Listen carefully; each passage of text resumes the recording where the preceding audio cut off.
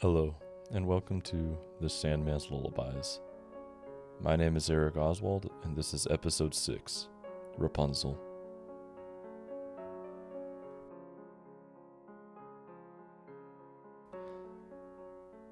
There was once a man and a woman who had long in vain wished for a child. At length, the woman hoped that God was about to grant her desire. These people had a little window at the back of their house from which a splendid garden could be seen, which was full of the most beautiful flowers and herbs. It was, however, surrounded by a high wall, and no one dared to go into it because it belonged to an enchantress, who had great power and was dreaded by all the world. One day, the woman was standing by this window and looking down into the garden when she saw a bed which was planted with the most beautiful rampion, Rapunzel, and it looked so fresh and green that she longed for it and had the greatest desire to eat some.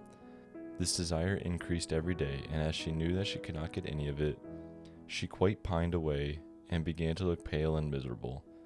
Then her husband was alarmed and asked, "What ails you, dear wife?" "Ah," she replied, "if I can't eat some of this rampion which is in the garden behind our house, I shall die." The man, who loved her, thought, "Sooner than let your wife die, bring her some of the rampion yourself. Let it cost what it will." At twilight he clambered down over the wall into the garden of the enchantress, hastily clutched a handful of rampion and took it to his wife.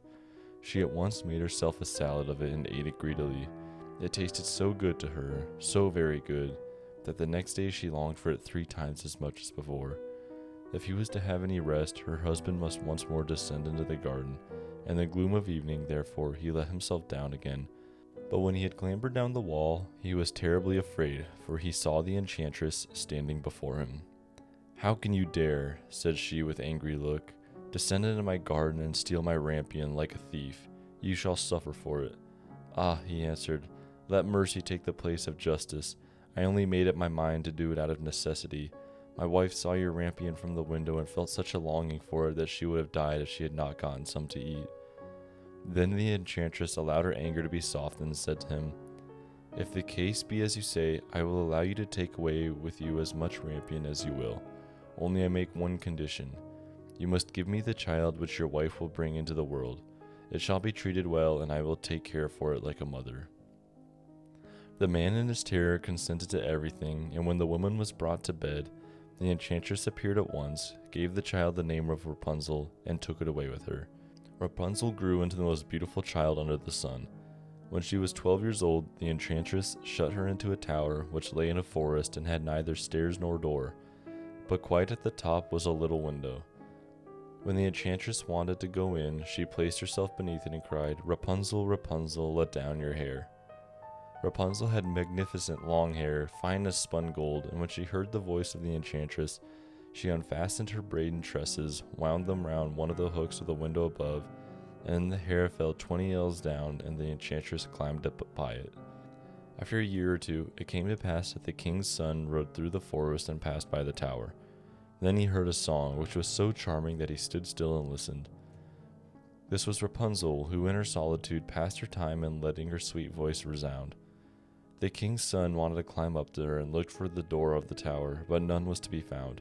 He rode home, but the singing had so deeply touched his heart that every day he went out into the forest and listened to it.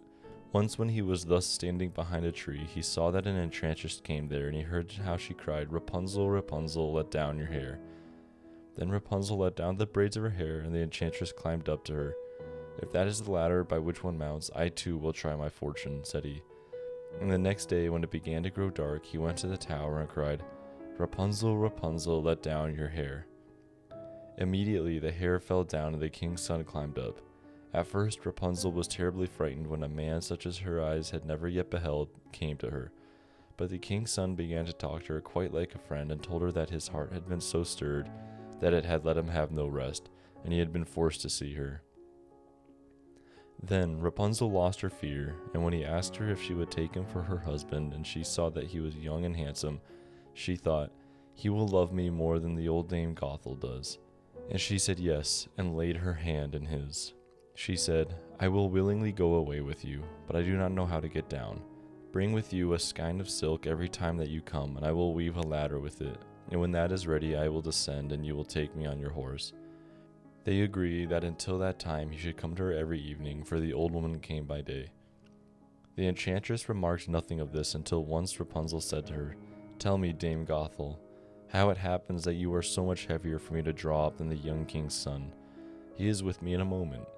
"Ah, you wicked child," cried the enchantress, "what do I hear you say? I thought I had separated you from all the world, and yet you have deceived me."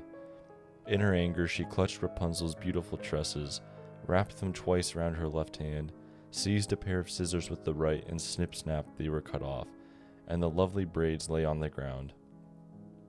And she was so pitiless that she took poor Rapunzel into a desert where she had to live in great grief and misery.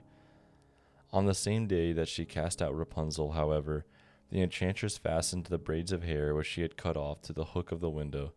And when the king's son came and cried, "Rapunzel, Rapunzel, let down your hair," she let the hair down.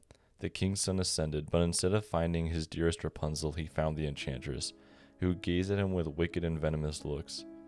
"Aha," she cried mockingly, "you would fetch your dearest, but the beautiful bird sits no longer singing in the nest. The cat has got it, and it will scratch your eyes out as well. Rapunzel is lost to you. You will never see her again."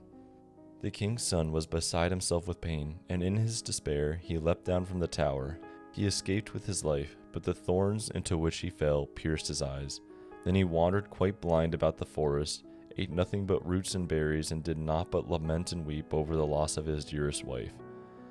Thus he roamed about in misery for some years, and at length came to the desert where Rapunzel, with the twins to which she had given birth, a boy and a girl, lived in wretchedness. He heard a voice, and it seemed so familiar to him that he went towards it, and when he approached Rapunzel, knew him and fell on his neck and wept. Two of her tears wetted his eyes, and they grew clear again, and he could see with them as before. He led her to his kingdom, where he was joyfully received, and they lived for a long time afterwards, happy and contented.